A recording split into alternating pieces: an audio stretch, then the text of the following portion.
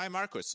You probably don't know me well. I was invited by Vaadin to Turku, and I think it was around 3 to 4 years ago. And I helped you to integrate the backend Vaadin with CDI and Java EE 6 or 7 back then. Okay. And so we stayed in touch. So at Java One and Code One at the conferences, I came to your booth and had a conversation with your CEO or CTO. I forgot his name. Jonas, probably? Yeah, exactly, Jonas. So I know Jonas for a longer time, and I also knew some core Vaadin developers who implemented the Vaadin servlet on the backend. So I had some interaction already with them. Did we met in Turku? No. No. I've been in the U.S. now in our California office for the past 6 and some years, so over 6 years. So I was probably here already by then. So we never met. So I did some research on the web, and I wanted to see what you're actually doing. And what surprised me, you have some EJB3 experience, right? Yeah, that was way back in my in the start of my career. It was my first job was taking a old application that they had and rewriting it using the then very new EJB3 standards, and so that was kind of my first real life experience with Java and kind of the enterprise side of things. And were you pragmatic with development, or you had to implement 50 layers and crazy stuff like that? I think that the reason why we did this refactoring back in the day was just because it was kind of this 50 layers architecture, and when we moved over to EJB3, we simplified that quite a bit to make it much more manageable for developers to reason about. Hey, cool. So you were quite successful back then, right? Yeah, well, we got the app working. It went into production and was successful there. So I think that was a pretty good thing for a first project. Okay. And was it a very, very first Java project? Not like my first Java project. I've done some stuff on my own. So I kind of knew some Java before, but that was like my first job project. Okay. So what was your first Hello World? So in which language you wrote your first Hello World, or whatever first line of code which worked? Do you remember that? I think I honestly got started on the web just playing around in the browser, changing things, writing small snippets of JavaScript. Then in high school and stuff, I did some C++ and other courses that they offered, and Java didn't actually come in until much later, like at university for me. And what you did is the first what you wrote. What was your first running application? Oh man, what was it? It must have been some sort of like JavaScript thing that changes your toolbar, or something like this, or shows the time, or something else that's equally impressive. And your equally impressive, and your first Java application? That was besides Hello World's app, that would have been the app that I spoke of. So it was kind of a meeting collaboration type of application. Oh, cool! So it kind of went from very simple to quite complex in a short period of time. And you immediately joined Vaadin after your university, or what was your So my background was actually the company that I worked at when I was in university was using the framework that would later be called Vaadin, and since I happened to be in a university which was right across the street from the Vaadin office, anytime I had trouble getting something working or something, I found a bug or something, I could just walk over and knock on the door and say like, hey, this isn't working, like, help me out. And after a while, they were basically just like, well, how about you just stay over here? Okay, cool. So once I graduated, I started working at Vaadin. That was in I think it was like early 2010. Okay, it's been a while. Okay, so you just you just started with Vaadin and you stick with Vaadin, right? Yeah, for like my Java career, Vaadin has been the main UI framework for me. I have worked with GWT on kind of extending things on the client side there. I've used Spring and Java EE and all kinds of backend things, but in terms of like UI stuff in Java, that's been my main thing. For the past several years, I've been working more on our front end related technologies and kind of focused more on that side of the development at Vaadin. What is actually the history of Vaadin? You told me the company before Vaadin. So what was the name of Vaadin before Vaadin? So before Vaadin was called Vaadin, it was called IT Mill Toolkit. And before that, it was called Millstone. So the framework actually came out with the first kind of public release in, I think it was 2001 or 2. And for those that don't know, Vaadin has this kind of very strict separation between the server side code that you write, which is on a fairly high level of abstraction. So you're dealing with things like buttons and horizontal and vertical layouts and click listeners and things that on a conceptual level don't really change all that much over time. So that has allowed the framework to evolve from, in the beginning, essentially doing just XML with XSLT transformations and just like full page reloads to somewhere around 2005, we had our own homegrown Ajax client that allowed us to do much more fine-grained updates to the browser. Then when Google Web Toolkit came out, we switched over to having that power our browser, essentially. And then in the last couple of years, we've moved over from using GWT to using standards-based web components for the UI implementation. So having this separation between the API that we give our Java users and then the implementation that we provide has allowed us to kind of update the framework to match all the new technologies in the browser without having to break the Java API that much over time. And who started the company? Was it Jonas? Yeah, it was him, and I think it was about three other people, if I remember correctly. So it was a small group of people. If I remember the origin story correctly, they were all working on a healthcare project in Perl back in the day that was supposed to run on the web, and essentially realized that, like, consider building a web app in Perl in like 1999.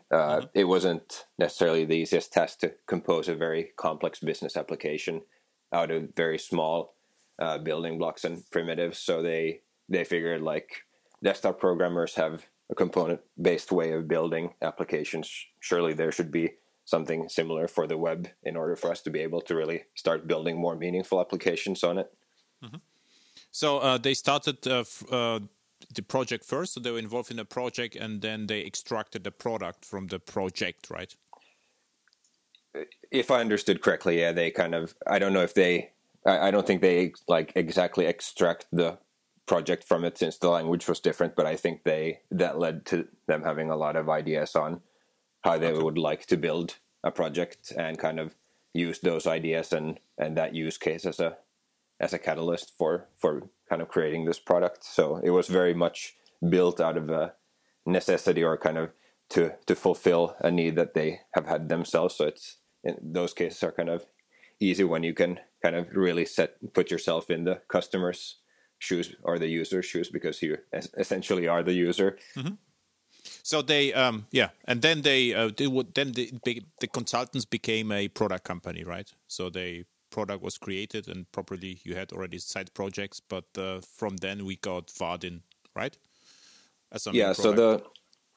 Correct. So the product itself was open sourced quite early on, realizing that having the product open source generated more visibility for it, also generated more kind of trust in us as a small Finnish company. So bigger clients were also more comfortable using the technology, knowing that for whatever reason we would cease to exist, they would still at least have access to the framework and would be able to have like a contingency plan on how to go forward. But essentially from those days, I think we, especially around when it kind of started picking up with ITML Toolkit, but really when we rebranded to Vaadin around, I think it was 2008 or 9. I think we saw a really big kind of upswing in the amount of community members and just people who were active with Vaadin and promoting it to their peers, and that kind of led to a much bigger growth for us. Exactly, and so Vaadin is like comprises two parts. So you have the front end parts, which communicates via binary protocol with servlet, and the servlet translates that in a higher level calls. At the end of the day, it's completely transparent to the developer. So what the developer only have to do is to implement on the Java side. It looks like Swing to me, or JavaFX or AWT is just like a native component toolkit in pure Java. Yep. And it just generates components on the front end. And what I think also why Vaadin was so successful, it was always visually appealing. So from the beginning, the docs looked right and the aesthetics were right. And this is, of course, not common in enterprise Java projects, right? Yeah. So and why I'm mentioning this, because in one point of time, you decided to have Vaadin elements, which is interesting again, because if the architecture is right, you could decouple the front end from the back end, and this is what you did. So you have right now in the front end Vaadin elements, which are actually web components and can be used without the Java backend. This is right? Yes. Correct. So we have a set of just standards-based web components.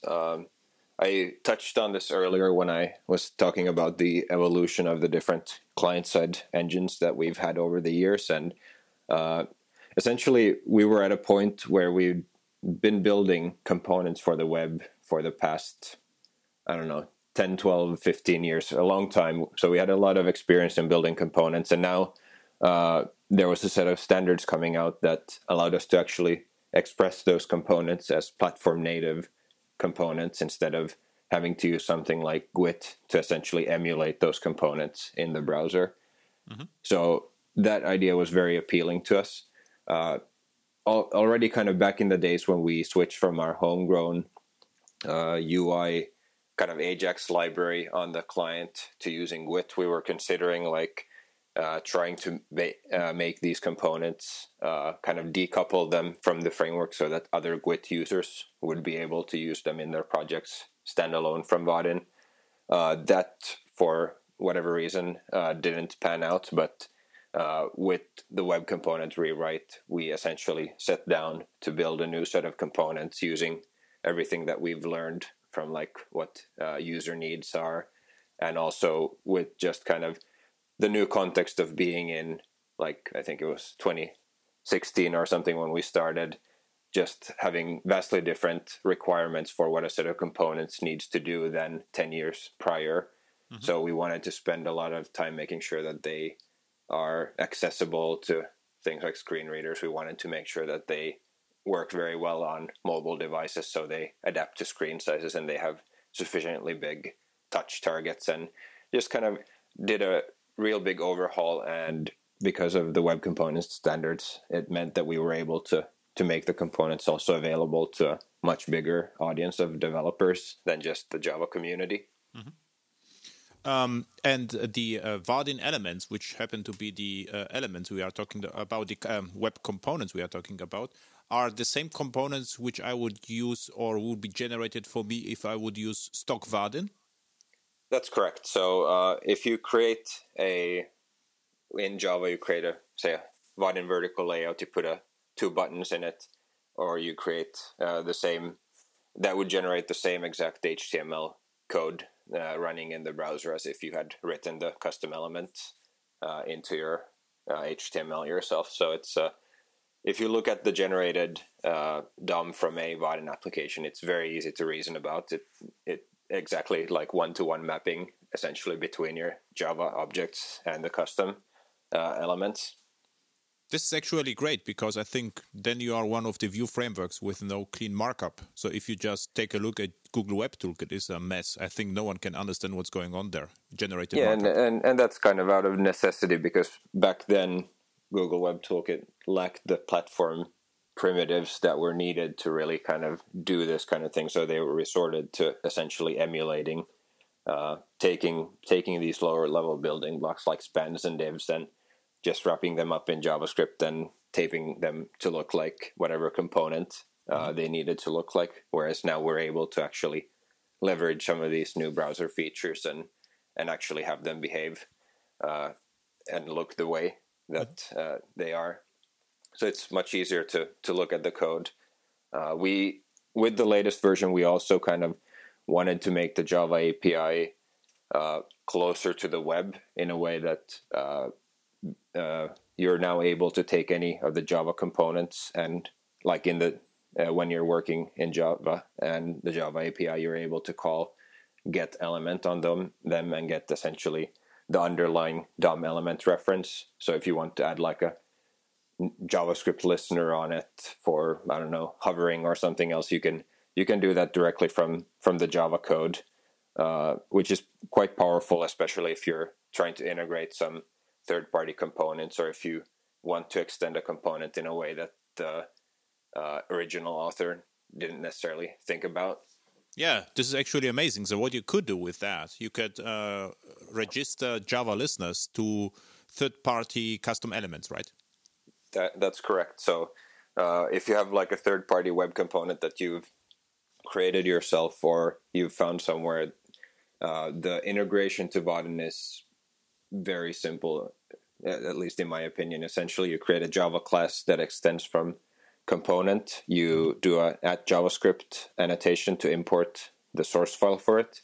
Mm-hmm. Then you do a tag annotation to tell which HTML tag this component will associate itself with. Mm-hmm. And then you just use this element API. So you can have, for instance, a setter which calls the element API set property or set attribute to set that attribute or property, and then you can add the listeners for JavaScript events in directly from Java. So essentially you can integrate any web component directly from Java without even having to write like a JavaScript connector of any kind, which is pretty cool, I think. Yeah, this is actually very cool. So now, just a little bit context to you.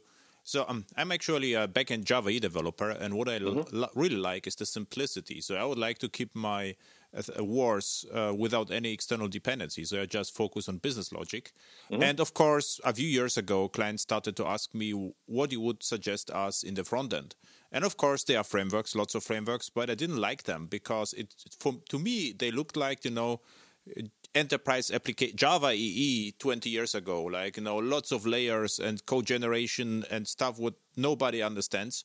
Mm-hmm. So what I started to do 2 years ago, I would say, I just used plain ES6 and Web Component, Shadow DOM, custom elements, and CSS3, just, bare bone code.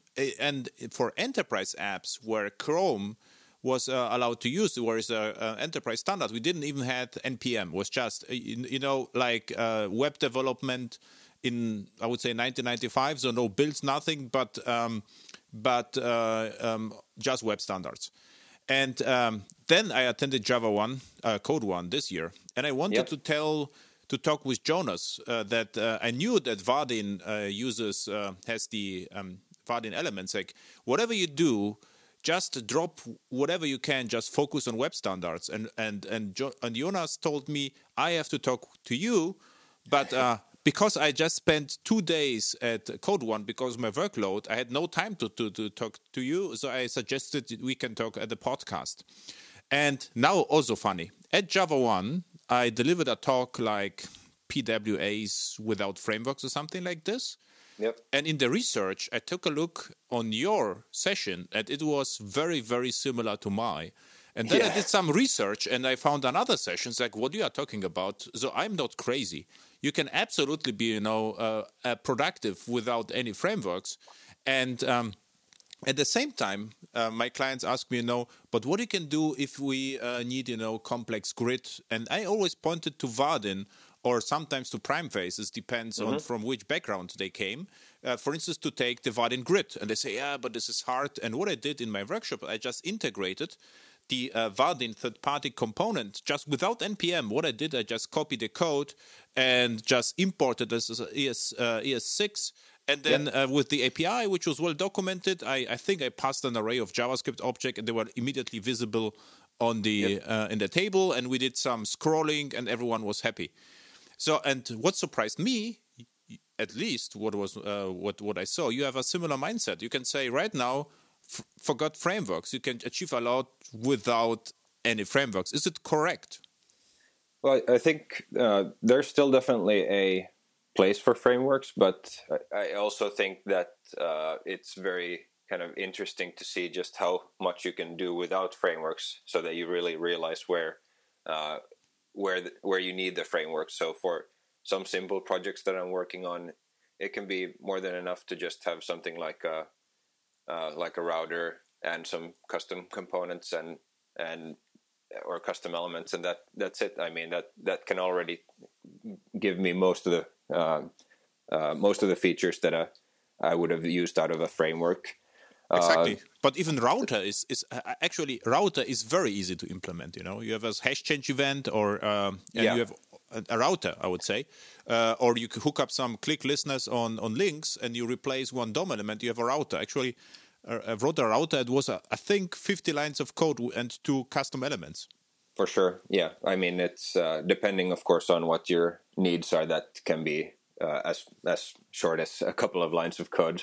Yeah, but yeah, like you're definitely correct, and I think it's going to web components and custom elements and the standards that are coming out are definitely, I think, going to mean that frameworks can become much smaller and more modular as time goes on. So before, essentially, web framework needed to ship all of the things that it needed. So it had to ship its own component model, and it needed to ship all of these things by itself, whereas now it can focus more on the frameworky things like state management or orchestration between components, or things that make this framework different from other frameworks. So it doesn't need to duplicate a lot of the things that the web platform itself is already giving it.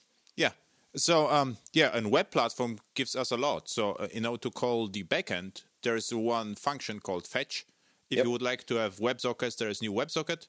And also interesting, you also seem to like service workers, what I also did. So I actually recorded a workshop called, Effective Java Web Standards. And what I did there, or Effective Web is the name of the workshop. And I created an offline stocks app with service workers. And the cool story with service workers is they are really easy to explain Java developers. Because at the end of the day, it's like, a message listener which has access to a hash map, which is type, who's request and response. So there's actually relatively easy to implement, a little bit harder to test, because in one point of time it couldn't just cache too much. But this is actually amazing how much is out there. It's actually more what we had at the Swing days, right? Yeah. I think the service worker is just an incredibly powerful tool. Like you said, it can be sometimes a little bit hard to use it properly and kind of make sure that you're only caching what you need and stuff. Fortunately for that, there are good libraries like Workbox, which can really help you with things like that. So you can specify, like, I want to cache images, but only up to 100 of them, or 200 megs, and expire the oldest ones first. And you can define these much more higher level caching strategies, which would probably take you quite a bit of code to get right yourself. So I think that's also one of the nice things about the web providing these low-level APIs, is that library vendors are able to then provide these different high-level APIs for them also, for those cases where you need them. Yeah, you're absolutely right. But I'm in Vue projects where migrating from old Swing and JavaFX to web standards only. And what I suggested to the developers, they are seasoned Java developers, so they are really good. So just start first with plain service worker, that you really understand what's going on. And I'm Exactly. actually against code generators because they generate you something, and if it doesn't work always, you are lost. Yeah. But if you start with lean code and then you can be inspired by Workbox or other, I would turn it around in serious project. The same is true for the router, for instance. So, for instance, the router, if you implement a very simple router, it is going to be too simple in first place because you would like to have preconditions checks or security checks, but you are completely flexible, so you can still implement them if you need them. Mm-hmm. And if you take, React router or Angular router or other routers, this is almost, they are overwhelming what they are able to do. So you will have to understand, everything first in order to use it. Yeah, no, I definitely agree. And that's essentially, that was one of my talks at Code One was exactly this. So I showed hands-on how to build first a web component with just nothing but the standard APIs, how to build a service worker with nothing but the standard APIs. Mm-hmm. And after that, kind of showed some of the different tools and libraries that are available if you want to. But I really kind of implored people to first understand what the browser already provides and how that works, because it's much easier to go the way that you said, that you kind of start small and lean, and then you only add complexity where needed and if it's actually needed. Mm-hmm. But this is, I think, only true for Java developers, because the modern JavaScript looks almost like Java. If I were a jQuery developer, I think it would be better to just use a framework, because I could just, survive somehow. Well, I'm sure jQuery developers are able to pick up new standards as well, but sure, yeah, it's... of course. But if you search, for instance, for jQuery versus JavaScript, there was actually a very valid question a few years ago. Should I start with? Should I? Yeah. Should I know JavaScript in order to be productive with jQuery? And no kidding. There was like I definitely understand, and I've heard, like, I've had the same with, especially like back in the Angular 1 days. It was like you would run into people who were Angular developers, but they didn't necessarily feel like they knew JavaScript, or like their knowledge is very kind of narrowly specific to this one framework or library. And I think for those developers, this is not true, right? Also, for those developers, you cannot just start with web components, because this is actually a true, I would say, software engineering, or you have to hack code like you did before with Java, right? Yeah. But it's very transparent. So what are the weak points, just because we are somehow compatible with our thoughts? I think what is missing is a robust template, right? So we have the S6 literals, but what we don't have in the standard, and Apple actually proposed one standard, but I'm really interested whether something happens with it.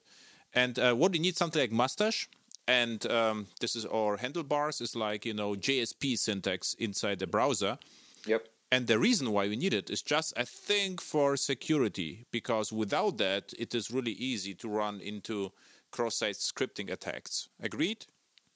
I agree, both for security, but also really for performance. So if you do the kind of very simple, for instance, you just do inner HTML for everything, it's of course not very secure, like you said. But also if you just basically trash and recreate the whole big part of your DOM for any change that you have to your UI, that can actually be pretty poorly performing and kind of lead to bad user experience. So I'm also very interested in seeing how that one spec proposal on the templates moves along. But fortunately, there are some pretty interesting projects in the user space, like lit-HTML, and this is the other commonality.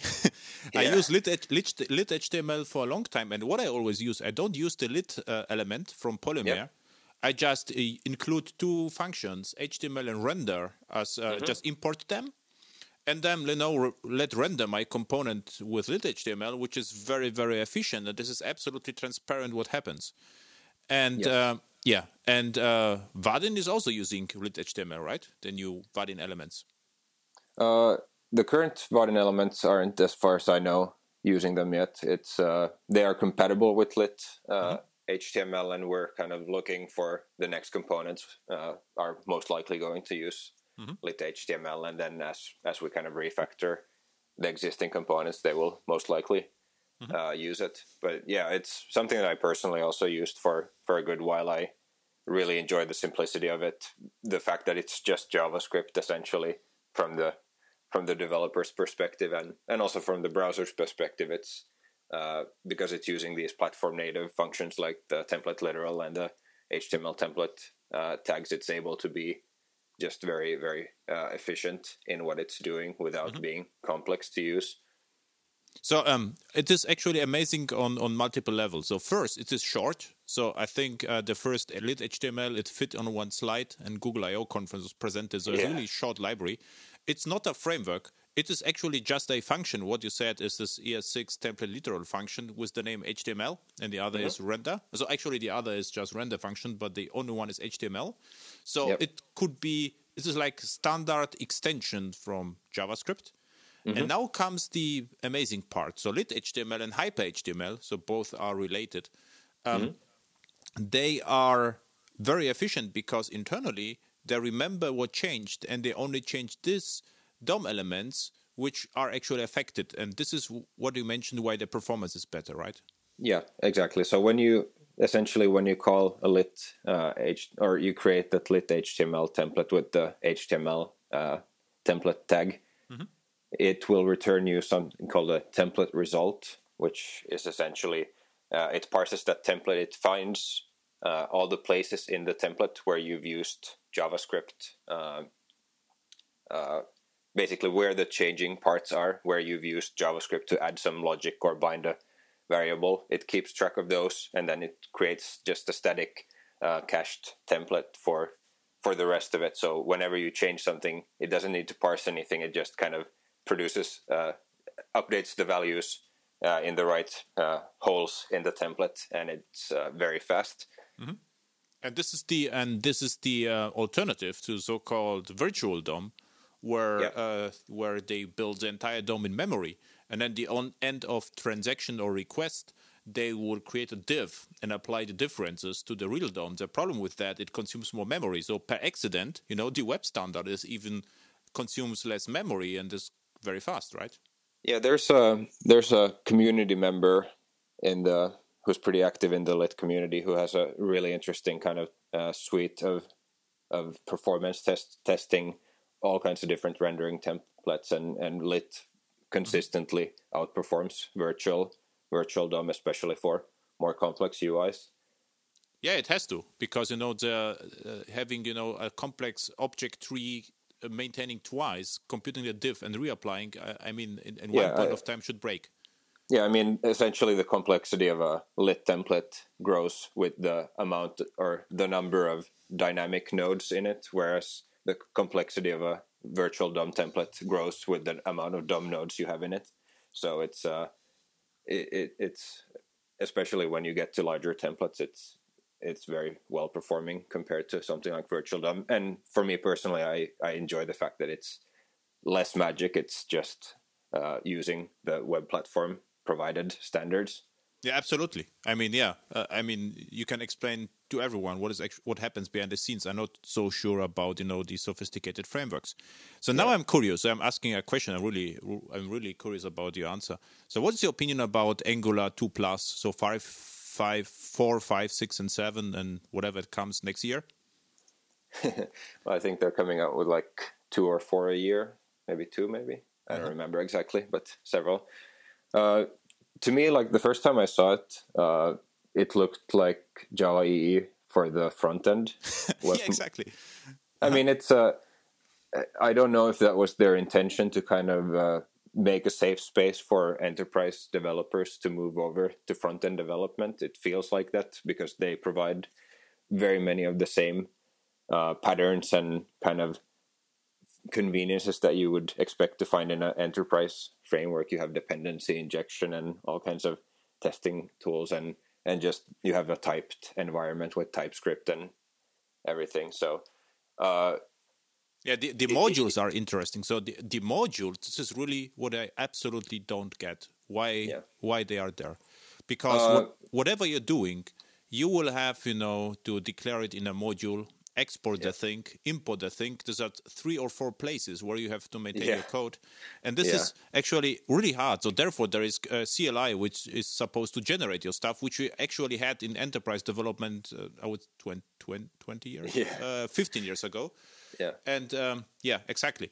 And so apparently they are one of the kind of reasons why they have that very kind of clunky module system is that they predate some of those ES6 specs. So I was at a meetup here in the Bay Area not too long ago with spoke at the same time as one of the Angular tech leads, and apparently they are in the future versions of Angular looking to get rid of that proprietary module and just use ES modules instead, which I think will make it much saner for people to use.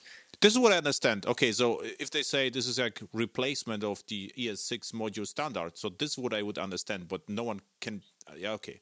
But this would mean, in one point of time, even more migration for Angular projects, right? I would assume so. I don't know if they would... They would probably maintain backwards compatibility, or then they would try to provide some sort of tool for migration. I'm not entirely sure. It's looking from the side, it does seem like there's some amount of friction with every migration there, and sometimes they're bigger than others. So of course that's the opposite of what, of course, if they were trying to get people coming from an enterprise background to this safe space that they built on the front end. I think that's one part where they're perhaps failing, is that enterprise developers don't necessarily like having breaking changes every 6 months to their code, because that makes it very hard to kind of keep up with deadlines.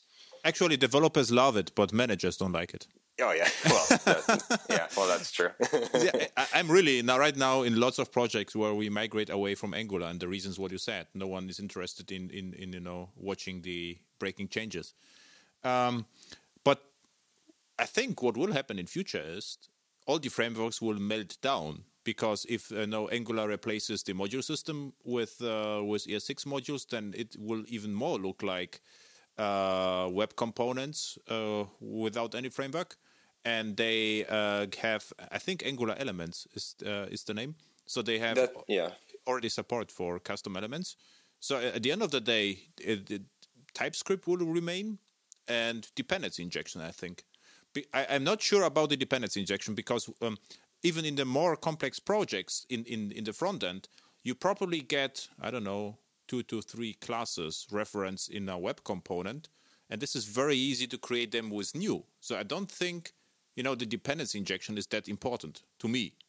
Yeah, and you can also have kind of service classes, essentially, so you can import just the methods you need from a separate file into your component, and that's actually more efficient build time, because you can actually tree shake, and if you only used one method from your service instead of the whole thing, then you can actually eliminate more dead code out of your final and build. It looks like dependency injection, because we write something like import, let's say load clients from something else, and you just import the function.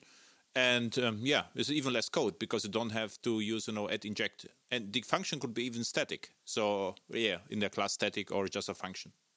Correct. That's right. Yeah. So I think right now we have two ways of developing standard apps or web apps.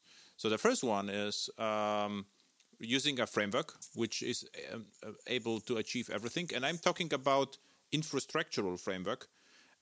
Or just stick with web standards and use polyfills. And with the polyfills, over time, you can delete the polyfills, because the browsers are catching up, and they are catching up faster and faster. So this is actually the trend, right? Yeah, but at the same time, the web is moving forward. So I would imagine that there will be new cool features and new polyfills coming out. So for instance, this week I went to Chrome Dev Summit, and they were discussing some new proposals for instance, having a scheduler exposed to the developers, for instance, so they could have more say over the different priorities of their tasks more than they have currently with the task queues and micro task queues on the actual JavaScript event loop. Mm-hmm. Also, I think, so for something like that, there might be a need for polyfilling backwards if you want to take advantage of stuff like that. Yeah, but this is like micro optimization already, right? So for sure, yeah. I mean, that's but like kind of coming back to your question about what you would use a framework for. I think one of the things that frameworks may help developers do in the future also is kind of help especially developers who don't feel like spending very much time optimizing code themselves, create more kind of they give people guide rails, and they give people kind of a set of codified best practices, like this is how, if you write your app like this, then they will take care of it running okay. But of course, the nice thing with the standards is that you're like, if you know how they work, you can also just use them yourself and produce something that's probably even more performant, or even nicer or cleaner or leaner. Leaner. I think leaner is the most important thing. Developer experience in simplicity. So because as the micro optimization make it smaller, it does not matter in enterprise at all, because in enterprise project you are usually in intranet, so the network is fast, and the machines are fast. In internet, I see the problem, so this should be optimized. But with HTTP2, for instance, it is not you don't even need a bundler. You can just deliver the individual files, and the performance is usually good enough. Yeah, it depends. There might be some overhead from parsing several files, but it's usually not huge. Depending on, like, that would be more CPU constrained in that case. Yeah, sure. I think there are also other pretty cool things coming out, especially that might be interesting in an enterprise environment, is just taking more advantage of workers and WebAssembly to run some even more complex things in the browser in the future. So that's something that I'm at least personally looking forward to playing around with a little bit and exploring. I think one interesting thing which came out is in Chrome 70 is now it's final, that you can install the web app on as a native app. So before you have to have the development switches, but right now it is native. So what it means is, in Service Worker, you can catch an event, and there is I think client claim method, and if you call it in one point of time, if you run the app several times, Chrome will ask you, would you like to install the app locally? And what it does, it installs with the web manifesto. You have to declare the web manifesto. Web manifest. I forgot about that. But it will install the whole app and Chrome locally as a native app. It really looks on Mac like an application, right? Yeah. And if you get, for instance, I installed Twitter on my computer, and if I get a push notification through that, it actually opens the installed application and not a browser tab now, so it actually integrates pretty well. So I think Vaadin is now per accident in a very good place, right? Because because if you don't need the infrastructural frameworks, and what you will need always is a good looking and I would say powerful components, because no way that someone will implement in a project, a fast grid. I think this is mission impossible. Regardless how talented you are, you just cannot do this. It's not really practical. I mean, you have other goals in a project, and the goals very rarely include spending 2, 3, 4 months on building a grid. Yeah, but the cool story is you can start with your own, homegrown component, and if you find out it is not good enough, then you can just replace this custom element with something from Vaadin. Yep. And this is actually a great news, right? Yeah, I think so. Funny, I was. You were on Devox conference? Not this year, no. So I'm back from Devox, and after my talk, so what I did, the first half I talk about a micro profile, and then I hacked on stage like CSS grid with some custom elements. And some people came to me and asked me the question, why you need frameworks at all? And one of them had a Vaadin t-shirt on.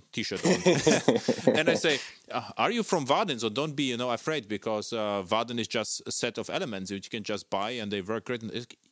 we are not from Vaadin. We just like the T-shirt, and we have and we like we had a talk at the conference, and we had a chat, and they already are in the web components mode. So they had some remaining questions. So it seems like how to call it, a revolution starts right now. More and more projects finding out that actually the plain standard is sufficient for, I would say, 80% of all applications, I would even claim. Yeah, and even then, like one thing where I've seen web components and custom elements be really kind of useful in enterprise settings is that the development environments across different teams or the tech stacks can be fairly different. So one team might be using one framework, one team is still using jQuery, and somebody's using something else. And using a common standard like web components, they're able to build components within the organization that all these different projects are able to use. And they can, of course, in new projects, they can then decide if they want the framework at all or not, but they can still get a very kind of consistent and reusable set of components also internally, which saves a lot of time.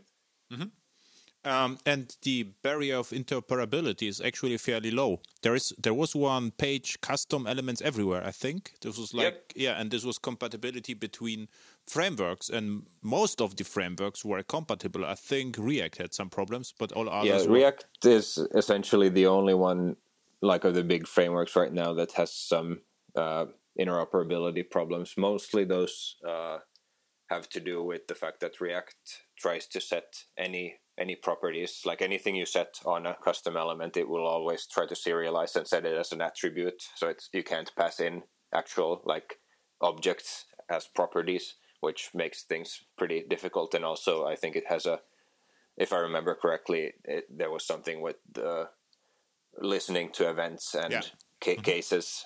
So it doesn't work very smoothly. Mm-hmm. Yeah, but for other frameworks that have kind of embraced this more, it's pretty smooth. Mm-hmm. And Polymer seems like it destroys itself, because now they propose the lit element, right? And but there's almost nothing left from Polymer, right? Yeah, and I mean, if you go back 3 years or 4 years to kind of what they were saying, their whole mission statement for Polymer was to go away at some point. They wanted to kind of be a proving ground and testing ground and an accelerator for web standards. And as those standards became available, they wanted to kind of make themselves smaller and smaller until they're no longer needed. And I think what they kind of consider right now is that they're at a point where they've solved most of their initial goal, and now they're forked into these different other smaller projects where they're trying to push other parts of the web forward, like with lit HTML and things like PWA helpers. So that's kind of my interpretation of that. Yeah, absolutely. So they did a great job. This is a kind of an anti-framework, which I really like. Yeah.